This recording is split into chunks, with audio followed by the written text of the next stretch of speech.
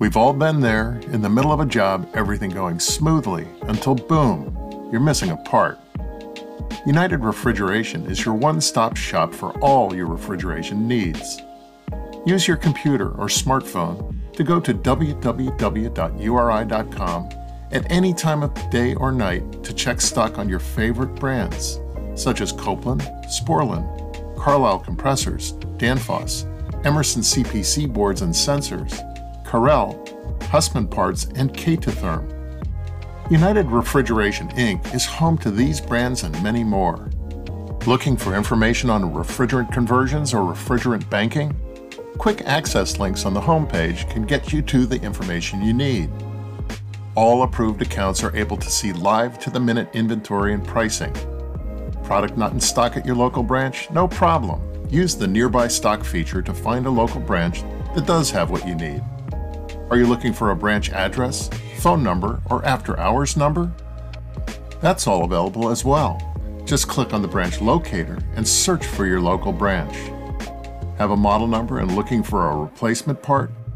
www.uri.com/ARP has a vast list of quick pick replacement parts. Just search for the model number of the equipment you're working on and click the Replacement Parts tab. If you don't have an account, click the Register button and we'll have you online in no time. With more than 400 locations in North America, each United Refrigeration branch is fully stocked for immediate pickup. Our branch employees have in-depth technical knowledge, so we can help you get what you need when you need it. Visit your local store or www.uri.com/ARP today. United Refrigeration Inc. has all your solutions down cold. I'd like to take a minute to talk about one of our sponsors, Parker Sporlan and thermostatic expansion valves.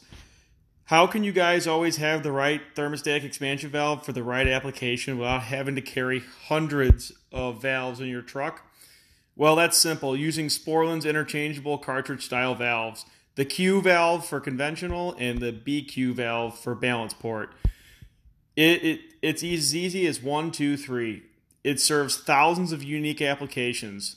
So 1, you just select the thermostatic element for your application. 2, you select the body style you need. 3, you select the right size cartridge for the application. These easy to select and assemble valves mean you always have the right valve for the job on your truck. For more information on the Q and BQ valves, visit Sporlan.com. Thanks, guys. Enjoy the episode.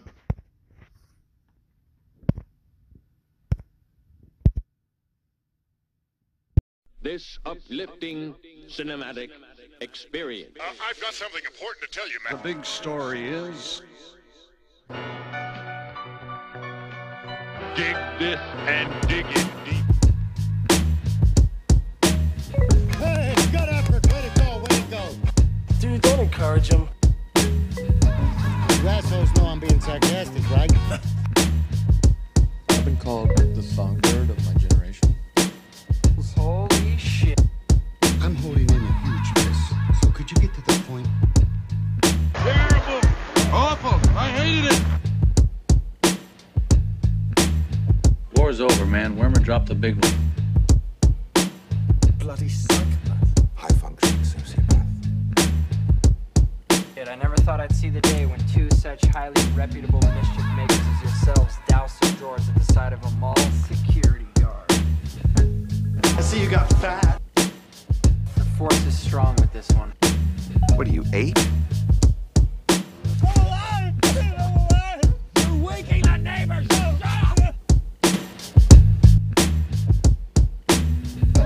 You still look like a 15-year-old girl, but not hot.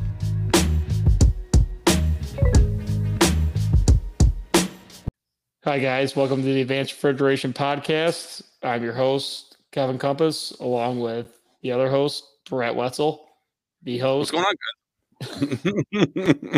guys? What's going on, man? Where are you? Dude, you've been so freaking busy. Where are you? Where are you at? What are you doing? Who are you yelling at? What are you doing? Oh, I'm back in Chicago. I'm just running from disaster to disaster. We had quite a bit of a shit show this weekend, right as I was getting on the plane to go home from vacation, or my attempted vacation. We had a rack that we actually lost a CO2 gas cooler controller. We lost it once. It was a 326A. It shorted out. And then I went down there. I found one, because they're like, you got a better chance of winning the lottery right now than finding one. So I went down there, threw it in, and got the rack back going. And it ran for like 3 weeks, 0 issues. And then all of a sudden on Sunday, it decided to short out again. Sweet. Randomly. So it shorted out again. Prentice that was down there, lo and behold, got everything as well as he could. Drove 3 hours to my house to go pick up another one after I landed, put it in. We checked over a bunch of stuff. It made it 15 minutes and let the smoke out for the third time. So we had actually smoked every one of them that I know of in the United States and Canada. There is no more left. So after the second one, you didn't rip it apart to see like what smoked, so you can kind of. It was the whole fucking board was smoldered. Really? Yeah, it was like it had a hole in it. Pictures the first one had a hole right in the middle of the processor. I'm done. Yeah, we this thing was down, and I tracked it down. When he put it in, I had him disconnect the analog output signal, so I had him disconnect it, and then I had him, fired up with just a flash gas bypass valve hooked to it, and that's it. And as soon as he started to program it, it smoked. So we tracked it down to the flash gas bypass valve, was back feeding DC power through the stepper valve somehow and to the board, shorting it out. So, I mean, that thing was pretty well fucked. So it's Sunday night. Obviously, we can't do nothing about this right now. Thank God this is at one of those big box warehouses where they have redundancy. They have a little bit of redundancy built in. So actually, got the boxes all down to temp. They lost like 1 or 2 boxes of they had to move stuff around. So not like a huge loss, but like obviously they can't sell products. But so in the morning, we kind of put some stuff together and realized that there's none of these valves in the U.S. None. So which valve did it have in there? Danfoss? It was an ETS 100. So United doesn't even have it in the system because it's not something they sell a lot. I mean, it's something like overseas. It's a valve from the UK basically. Mm-hmm. More based in Canada. Like, so, I mean, and basically nobody but United around us sells Danfoss. Like, I mean, no supply houses at all up here sell Danfoss. Yeah. So Danfoss themselves didn't have one up here. Well, hold on. This is on the flash tank bypass. So technically, I mean, you could use a conventional CDS valve, right? That's what I did. I took a CDS, Sporlan CDS valve, which is almost the exact same specs as this ETS valve, like almost to a T. The CDS valve had like a 40-pound higher working range, and ended up slapping that guy on there against the manufacturer's wishes because they told me it wouldn't work and it would fail. Lies. Yeah. I mean, they offered 0 solutions, so only negativity. Sounds like you. I offer negativity and solutions. I never offer negativity without solutions. That's not full of shit. It's not full of shit. Like, I'm saying their shit is garbage and this is what they need to do to fix it. It's positive negativity. You're such an okay, so the 326A situation was still screwing us. I mean, I ended up getting some Microthermal boards, and Microthermal has their own control for the flash gas and flash tank bypass. Came out like last year, maybe a year before that. So it's a 2-valve controller. I ended up taking that, retrofitting the 326A controller into this, and I had to rewire a bunch of stuff. I had to figure out the Danfoss to Sporlan conversion to convert all the wires over, because you got to flip the white and black wire around in order to drive a Danfoss valve from a microthermal or like an SMA. So if it's a Danfoss, like EEPR, electronic EPR, EEV, you got to flip the black and white wire around. Get that back all going. It was like, I don't know, like 7 o'clock last night. I finally got the rack back going. So, I mean, it ran beautiful. It actually ran better with the microthermal control than it did with the Danfoss controller, which is surprising. And I barely tuned it. I just got it going enough last night, and then I drove 3.5 hours home in the middle of nowhere. So if you would have technically hooked that other valve up, you would have smoked that 326, right? And then you didn't have another one, and you would have attempted to put that on there. You would have smoked the microthermal port, which would have told you, hey, valve's done, valve's bad. But you told me something interesting about the valve, and I want to make sure you press on this, because you said the one controller ran for a couple weeks, and you had a theory why, and tell us why the valve was bad. So my theory was, like, I tracked it down on microthermal. Like, it's not so much a theory. I proved it. So the valve, both times it blew was when it got to like 70 degrees outside. So what was happening is the load in the flash tank was increasing tremendously, and the valve was driving a lot more. So it was driving open more.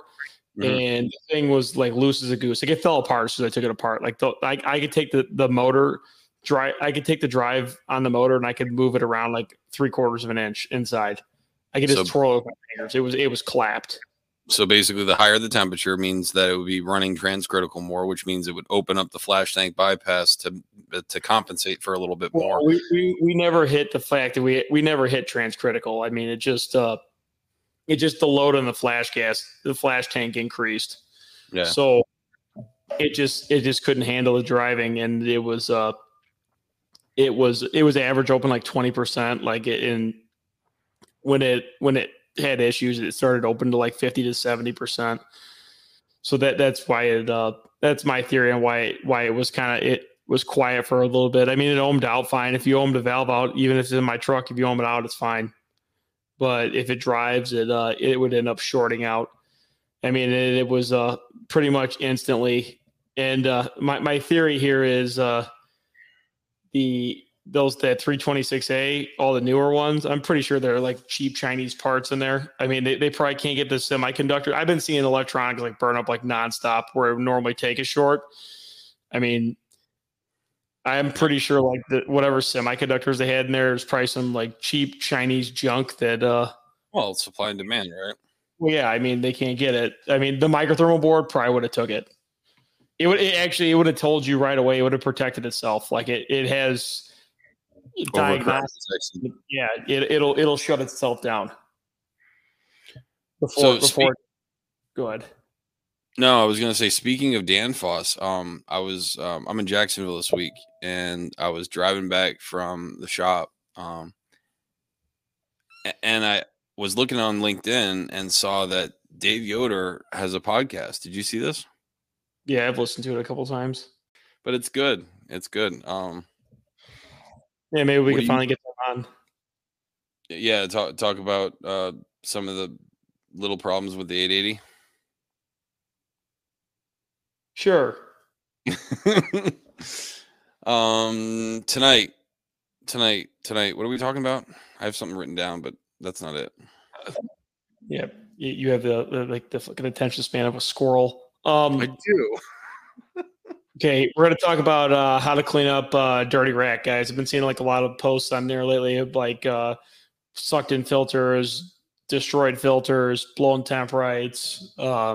So we're going to go over how to clean up a dirty rack and how to kind of clean up with what you have at hand. Okay, so say you got a bunch of like screens plugging up. We're not talking like post-construction cleanup. We'll go over that separately. But like, I'm talking like you have a rack, it's plugging screens, your suction temp's hot. Okay, so obviously a dirty rack is a problem. I mean, plug and filter dryers. This is the way I look at this. I mean, if you're only treating the symptom of the rack plugging up, or like dryers plugging up or cases plugging up, and you're only cleaning screens or changing dryers out when it happens. I mean, you're not fixing the problem. You're fixing the problem at hand. You're not fixing the real problem. So the way I look at this is, if I get a store where I start plugging screens, say like, okay, if I have like 3 or 4 screens plug in a couple days, or I get a bunch of plug dryers at a store where it normally doesn't happen, or it's, say it does happen a lot, I'm going to take a look at things. Look at the rack. I mean, until the rack is cleaned up, I mean, this is where the trash is coming from. Where is it coming from? Number one. Okay. What does the oil look like? Because the majority of the stuff is coming probably from the oil. So, I mean, are we running high? Go ahead, Brett. And also seeing what you're seeing as you're opening that up, right? Like if you see black carbony stuff, that's going to indicate one thing, right? If you go to clean out the screen, you think it's just dirt, but it ends up like sticking to there where you actually legitimately have to use some kind of contact cleaner. That's indicative of wax, and wax is usually indicative of moisture, right? And speaking of like seeing stuff on the internet, I've seen a bunch of stuff like people have been posting like inside of compressors, and in the past month, I've probably seen about 20 or 30 pictures where like you see just really, really bad copper plating. Like Don Gillis showed a crank on like a small little K body. Every single journal on the crank was just coppered up on there. People taking pictures of some of the heads where you get that red, that dark red tinge. Just a boatload of freaking moisture in some of these systems. No, but I mean, it legitimately makes sense. What do you do? So when you have a dirty system, obviously you're going to change the filter dryers. You're going to put high acid filters in there, and sometimes you have to do some other things. So in the suction canisters, sometimes putting high charcoal filters in there for the time being. Sometimes. So I will do this a little differently with that. Like, okay, so depending on what it is, if it's carbon or like bearing particles, like say a compressor grenaded, or it's valve plate material, like a scroll just ate itself, like every protocol. Yeah. So Sporlan actually makes a new kit that goes inside of the dryer shells. So you could buy the replacement like guts.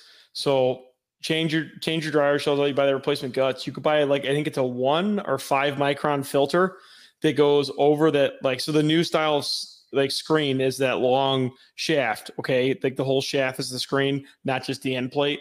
So you could buy a filter that goes inside that goes over that screen. Dude, it catches everything. But it blocks up quick as hell. We had a rack. Good. That's what we want. We want it to block up quick. I mean, no. we want it to catch everything. I mean, so number one thing I'm focusing on, I'm getting my liquid. Okay. You want to go where the flow is. You're going to get your liquid. You want to get them, your filters changed out a couple times, put that pre-filter on there. Okay. Then I'm going to hit my oil. Okay.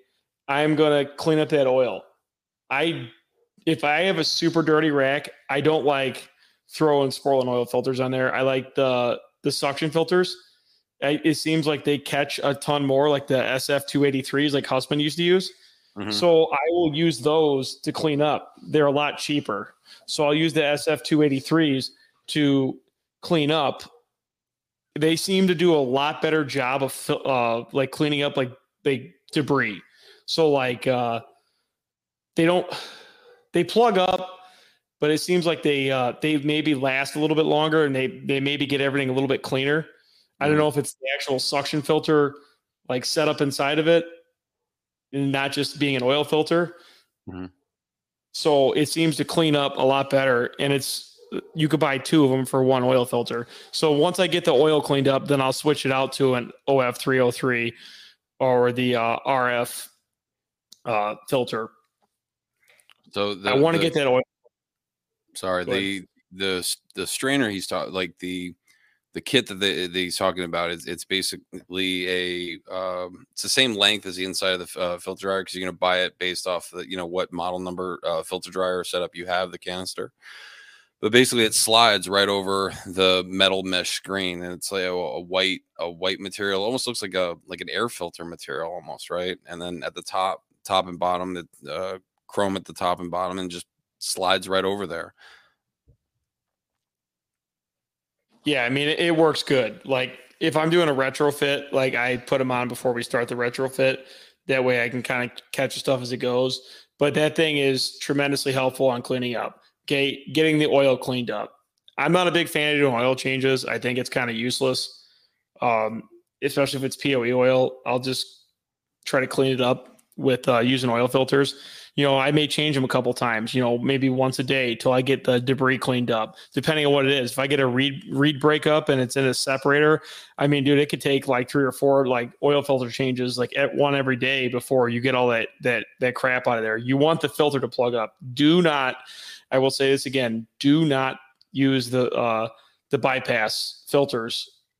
You know, especially if you got a dirty rack. I mean, this is where I usually see these racks get out of controls with the bypass filters, because I mean, it's bypassing, it's plugged. I mean, it's bypassing. It's not doing its job anymore. So it's bypassing that oil in there, and that oil is dirty. Well, next thing you know, now it's plugging up all your screens. So I will go through, and depending on how dirty the rack is, say if it's filthy and I'm getting oil issues and plug screens, I start from the beginning. I get my liquid filters changed. I get that new assembly in there. And then depending on how bad it is, I will drain down the compressors by pumping the oil back into the reservoir or wherever. And I will pull the sump screens, clean all the sump screens. Okay. Get all the sump screens cleaned, get everything, vacuumed down, get all the sump screens clean, get all the garbage out of the bottom of the compressors, get the oil cleaned up. Okay. And then once that's on there, I'm checking my suction filter pressure drops. If they're installed, I mean, I'm pretty diligent about that on PMs, making sure I don't have a huge pressure drop in my suction filters, because that will kill a rack. I mean, you're making heat. You're not getting that cold suction gas coming back. You have a pressure drop. It's inefficient.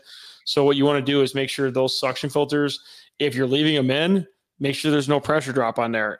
I mean, otherwise pull them. If you have a dirty rack, I will pull those and open them up and change them, and or throw in liquid cores in them. So I'll put liquid cores in them, and it'll they don't last long doing that. They'll plug up real quick, but I mean, they catch a lot of stuff in there. Go ahead, Brett. So 2 things. So if you have a hot gas defrost or cool gas defrost, are you doing anything to the discharge line? Like if you continually have blocked filters on your strainers on your TXVs, I've seen where people have put in a dryer shell, on the discharge line of that gas going over there, and to basically prevent any of that shit bypassing, because if you're coming right off the discharge, you're not being filtered by the liquid. Yeah, you're being filtered by the suction a little bit, but you're potentially moving all that shit around. And the follow-up to that is, what do you do when you have wax build up in your pipes so bad that it's gumming up the valves? And, even after you've changed out the filters a bunch of times. Hello, guys. This episode is brought to you by Fieldpiece. Fieldpiece's next generation of vacuum pumps will cut down on evacuation time and make oil changes on the fly a breeze. They are lightweight, durable, and feature 4 inline ports plus a large oil reservoir. Get pumped about these 3 new Fieldpiece vacuum pumps available at distributors now. Learn more at fieldpiece.com or follow us on social media at Fieldpiece Products. Thanks again, and thanks for listening. Today's episode is sponsored by the new Reefer Shield differential pressure monitor from Westermeyer Industries. When the filter element of your coalescing oil separator is contaminated, it can hurt your system's performance and efficiency. But how do you know when it's time to replace that filter? Wait too long to replace, and you could end up with a nasty filter blowout. But replacing too often can be a waste of time and money. The answer is installing a differential pressure monitor. The new Reefer Shield RDP-01 differential pressure monitor is available now from Westermeyer Industries. To find out more information, email sales@westermeyerind.com. That's sales@westermeyerind.com. Hello guys, this episode is brought to you by Fieldpiece. Fieldpiece's next generation of vacuum pumps will cut down on evacuation time and make oil changes on the fly a breeze. They are lightweight, durable, and feature 4 inline ports plus a large oil reservoir. Get pumped about these 3 new Fieldpiece vacuum pumps available at distributors now. Learn more at fieldpiece.com or follow us on social media at Fieldpiece Products. Thanks again, and thanks for listening. Hey guys, this is question number 1 for the monthly giveaway. We're giving away a Fieldpiece wireless vacuum gauge, the MG44. Question number 1. What is the maximum cylinder temperature that you're allotted to have before oil starts breaking down? Thanks guys, and keep listening. Make sure you email your answer to arpgiveaways@gmail.com. Once again, that's arpgiveaways@gmail.com. Yeah, so I mean, I remember me and you asked that, and Sporlan, replied that their shells are only, I think it was good to like 200 degrees, but the liquid cores were good too. Yeah. Was they're rated to. So I mean, technically you're probably get away with doing it. I have done it on a cool gas rack. I have added a shell dryer to a cool gas rack to clean it up that we had that was absolutely a filthy abortion. Any kind of hot gas where it's bypassing wherever the hell it wants to go during defrost, it might not be getting filtered. So you end up you're wondering why. You're like, why isn't it getting clean? I've changed the filters. I changed the coalescing filter on the separator 60 times. Like, why isn't all this shit coming out? So like it's like oil problems, for example. Like everybody's trying to figure out why is the oil keep coming back to smash this compressor every time. Why is it this compressor every time? I don't care why it's that compressor. I care why the oil is leaving the rack to smash compressors. Like the same thing with the rack is dirty. Yeah, the rack is these everything's plugging up in the field. Like, yeah, it's getting taken out there by the hot gas defrost, but why is it in the rack to begin with? That's where you need to think from. You need to get that rack cleaned up and running properly before you could, make this problem go away. Like you can't just like change the filters and be like, yeah, the problem's going to go away. We change all the filters. Why is the rack dirty in the first place? Is it running high discharge temps? I mean, is the super E too high? Are we cooking the oil? Do we have compressors that are, oil failure controls are jumped out or not running properly? Are we burning up bearings? No, this one was we had, I think within 3 or 4 weeks we had internal short, basically, the rotor. I don't know if I think the rotor smashed in the stator and shorted it because of bad bearing wear because of non-condensables and stuff. Yeah, I mean, but even then, like, okay, yeah, like that happened there. But like the majority of these stores I see, especially older independents, older stores, I mean, they're so neglected with like the discharge temps. And I mean, guys, PMs with discharge temps are like super important. Like you could use that Copeland mobile app and you can go in there and you could type in your conditions, your return gas temps, your suction pressure, your discharge pressure. It'll tell you within like 10 degrees of what your discharge temp should be. If I'm doing a PM, I'll quickly like punch that in there and I'll check my discharge temps. If I got one that's like way higher than that, you could have a blown valve plate. I mean, there's so many valve plates blown on compressors that guys miss and don't see. And then it ends up causing heat and breaking down oil. And then next thing you know, you have carbon and burned up oil. And then you're plugging up oil floats and everything else. But I mean, the biggest thing is to get all the trash out of the rack and then start cleaning it up. Is like, I am a big proponent of getting the dryer out of the case. I do not want dryers in cases or walk-ins. Nothing pisses me off more than, going to set superheats or doing commissioning or like doing startup. And I look in there's a fucking dryer in there and the damn thing's fucking, I don't know if it's plugged or not, or if it's plugged. Now I got to break out a torch. Now I got to cut the dryer out and I got to hard pipe it. I mean, if you got a strainer, like obviously most supermarkets should have like a Sporlan valve with a strainer built into it or a removable strainer. Like there's no point in having a dryer at the case. Dryers belong at the rack where they're serviceable. where you don't have to break out a torch and come in there and burn on a dryer in a case or in a walk-in.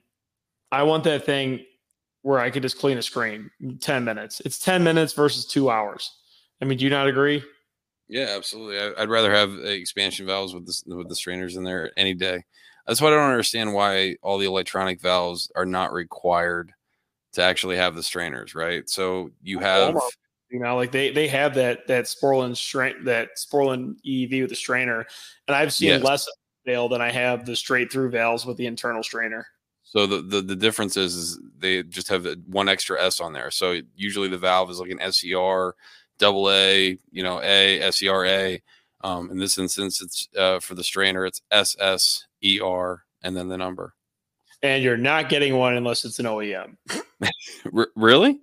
Yeah, like you can't just go get there's too much of a demand. Like they're not shipping to supply houses. Those are OEM only valves right now.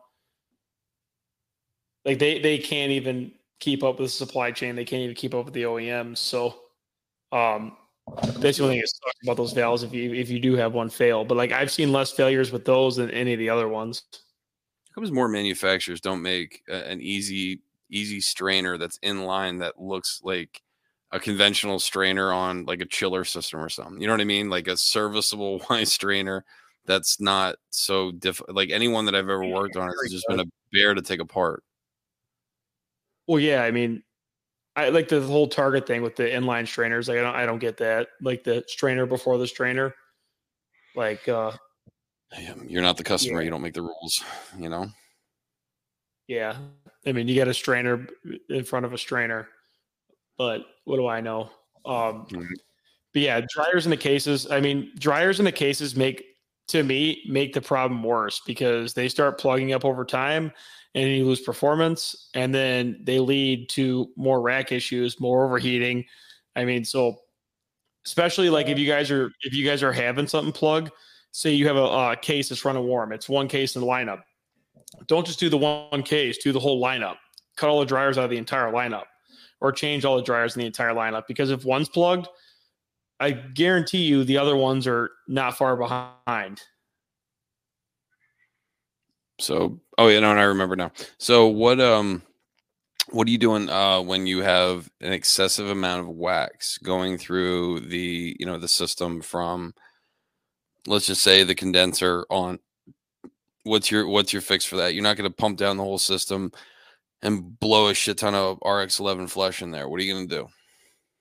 I mean, the only thing you do is throw in wax dryers.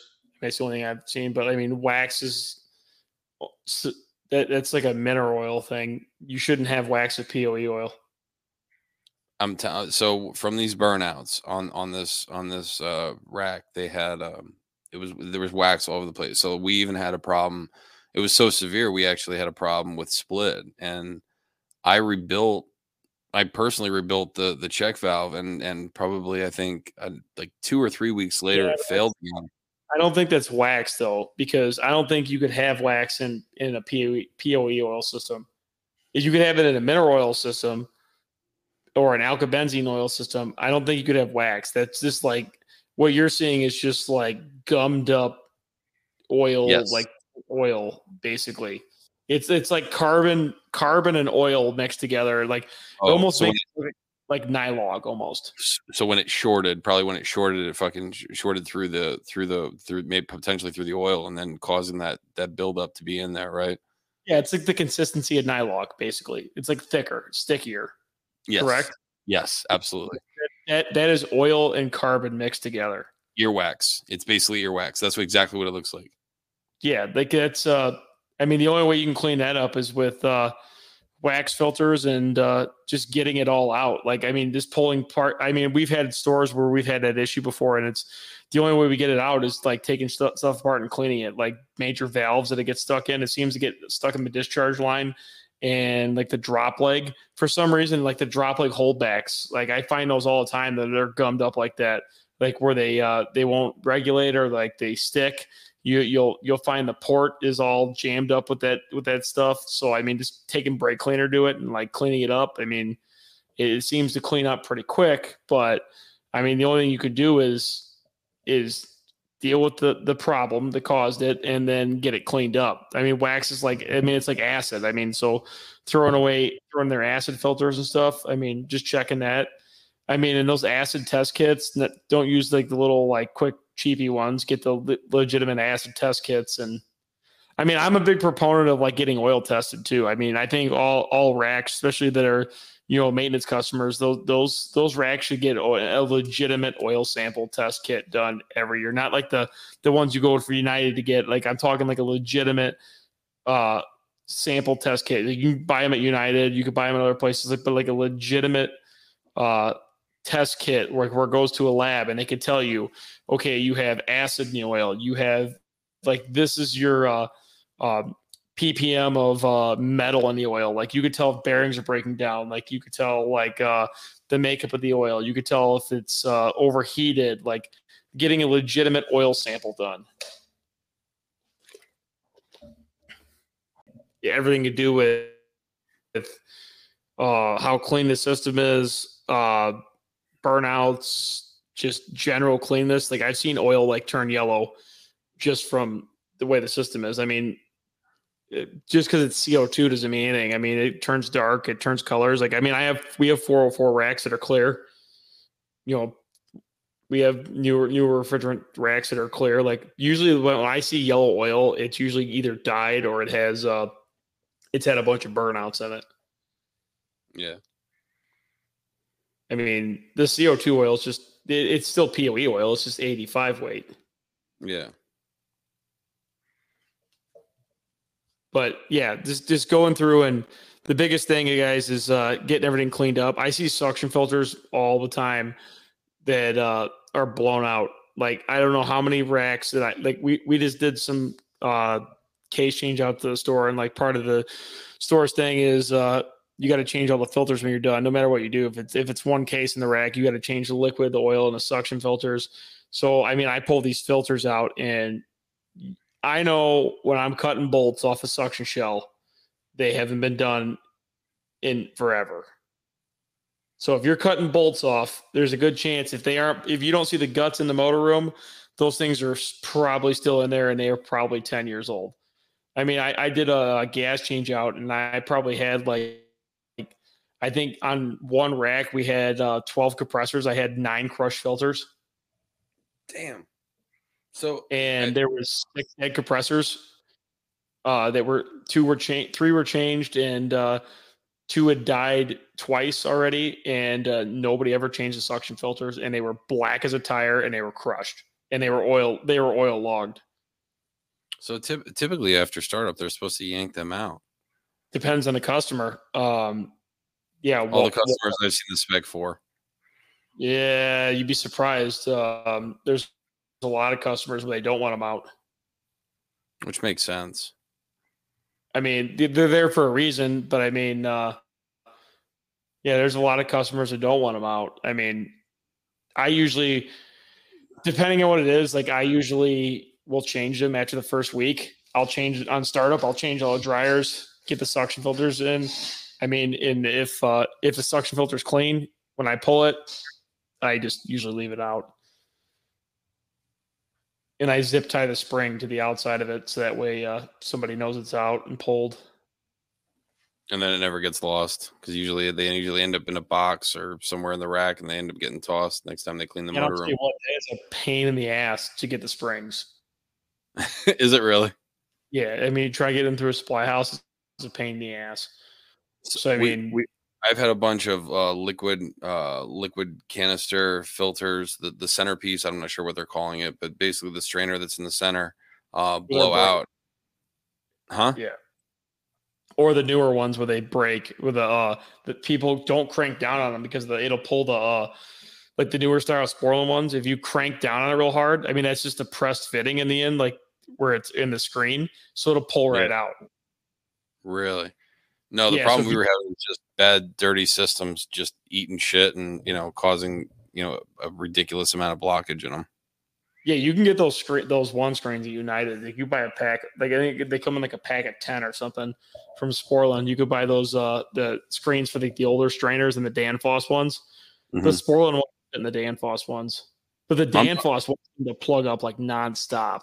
I'm talking about the ones in the center. I'm not talking about the one at the end. Because the one in the end, they make two different metal meshes. They make a one that's like a screen door, which is really, really fine. And then they have another one, which is the typical one that's in there that looks like it's, what, a 16th of an inch between the spacing or something. Yeah, I'd rather I would rather have a finer screen and change the dryers more than have to deal with not getting it. I mean, but again, they will blow out. Like I've seen them blow out. The Danfoss ones seem to plug up like nonstop though. Like that screen, whatever they have on there, is like super fine. Like the dryers will be like super clean, but the screen's doing like most of the work. Really? Yeah. But yeah, just keeping everything clean is the biggest thing. Keeping the discharge temps down. Guys don't realize like how much discharge temps, will just tank a rack. Yeah, well, the oil starts breaking down at like, is it is it 300 or 275? It's whatever the cylinder temperature is. 300-ish. I mean, 300. Yeah, you want your compressors running cooler. I mean, who wants to be in a motor room sweating their ass off because like the compressors are just overheating and it's hot and burning you and just hate your life at that point. Well, that's awful. Yeah. 2:00 in the morning and there's nasty oil everywhere. Not in your, not if you're in a Kalos motor room.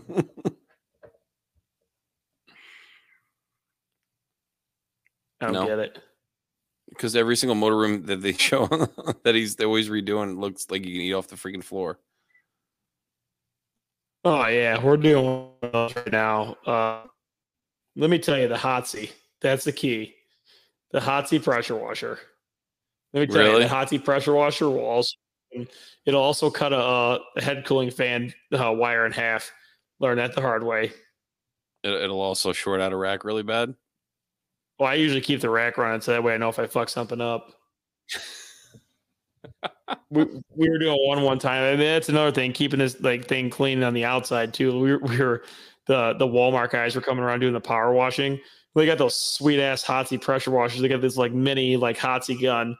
So like I'm in there. I'm like, hey, can I borrow that for a minute? Because this rack room was filthy. Like we had the Walmart tech there at the time right before they all got let go. He was a hoarder. So we made him clean out. This is his home store. We made him clean all the shit out of the rack house, and like he had like a storage unit next to it. So there was actually a construction dumpster there. So it was like an episode of Hoarders. We were out there making him throw things away. Like, I mean, we found like compressors that were like 6 years old that like, scrolls that like never got installed. But, like, dude, he's like, oh, I may need this. No, it's going in the dumpster. Like controls, like parts that were like, we found parts in like the 90s that were like brand new. Like, I'm like, nope, just throw it in the dumpster. You haven't used it in 20 years. It's going in the dumpster. Like what kind of stuff? See that? Like, I mean, coils and like electrical parts, like contact. I'm going to put a 20-year-old contactor in. But it's still good. It just came out of the box. So like we had two apprentices there. We get everything cleaned out. And like I'm in there with the Hotzi just going to town on this thing. Well, I hit one of the fucking head cooling fan wires and it ripped it out. And it was 460. And it sounded like a hand grenade. Take out the fuse? Oh, I took their fucking rack main out. The whole rack house went dark. I did that once at a chocolate plant. I was cleaning a coil on a A-frame York, I think like a 65 or 75 horse chiller, and so each side was its own circuit. So I'd shut off one circuit, start cleaning the condensers because it would just pack with chocolate dust, and I went over to the other side and was doing the same thing. And all of a sudden it got real quiet. I'm like, what the hell happened to the chiller? And the guy comes rushing out, one of the maintenance guys. He's like, what did you do? I'm like, I was just cleaning the coil. Why? He's like, because you just took out the MDP and the bus duct actually shook because the wires shook whenever it shorted out. So I opened it up because I was like nowhere near any kind of electrical. Well, in the top of the York chillers, there's a little 90 there. And that little 90 gets a lot of heat from the condenser. So the little rubber grommet didn't really exist anymore. And I got like a tablespoon of water, maybe a teaspoon on a 5-amp contactor and 460. It just shorted the shit out of it.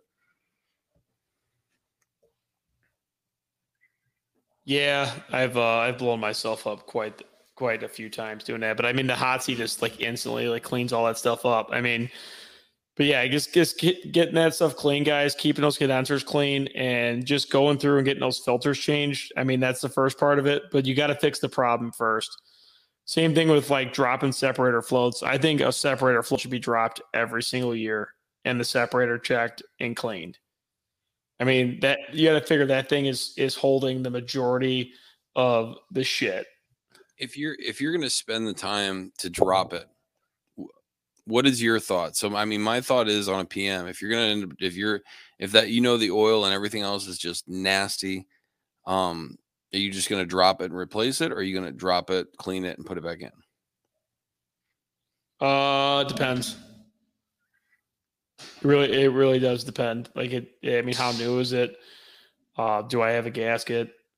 How pissed off am I going to be trying to get the gasket off? How mad am I in general? I mean, if I could even find, nowadays you're probably lucky if you even find a float. True. No, I don't know. I'm asking because, usually if I have the guys drop it, I'm like, if you're going to drop it anyway and you're potentially going to damage it while you're taking out or finding out it's damaged while you actually have it out and now you need one, just don't take it apart like a savage, like Jesus. What's that? Don't take it apart like a savage and you'll be fine. I mean, you don't got to beat on it with a sledgehammer. I mean, I've kicked the shit out of an oil separator trying to get that thing to feed at 2:00 in the morning. Why? I don't understand. So explain to me why anyone thinks that's going to work. Oh, dude, I've had that work way more than your back feeding the float thing. Bullshit. Oh, dude, I will go in there with a sledgehammer and I will beat that thing like it owes me money. Especially at 2:00 in the morning, you get a little bit of your frustration out as you're just hammering on that oil separator. Then you hear that whoo, it starts feeding. You're like, oh my God, thank God.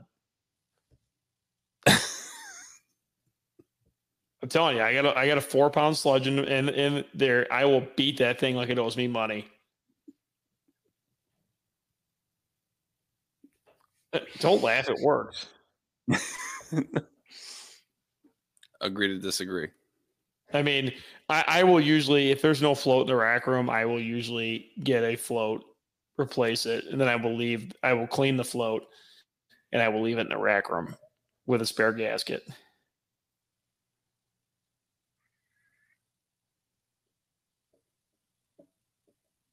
But you probably don't leave a gasket there, do you? Of course I do.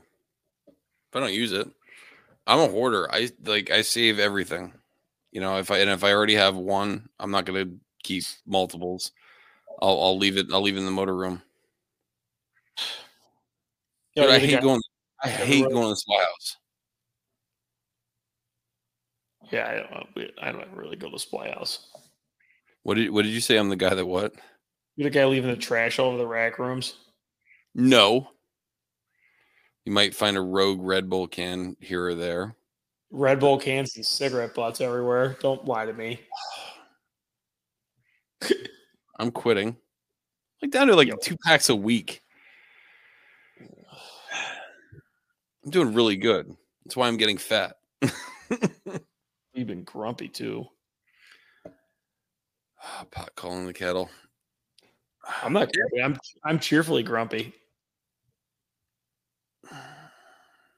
Remember this? What was said the other day. But all right, guys, that'll be a wrap on cleaning up racks. So thanks for listening, guys. Until the next one. See you guys. How'd you do that? It's actually, I'm not even mad. That's amazing. Well, they say all good things come to an end. What's that got to do with this show? Are these seats taken? No, take them!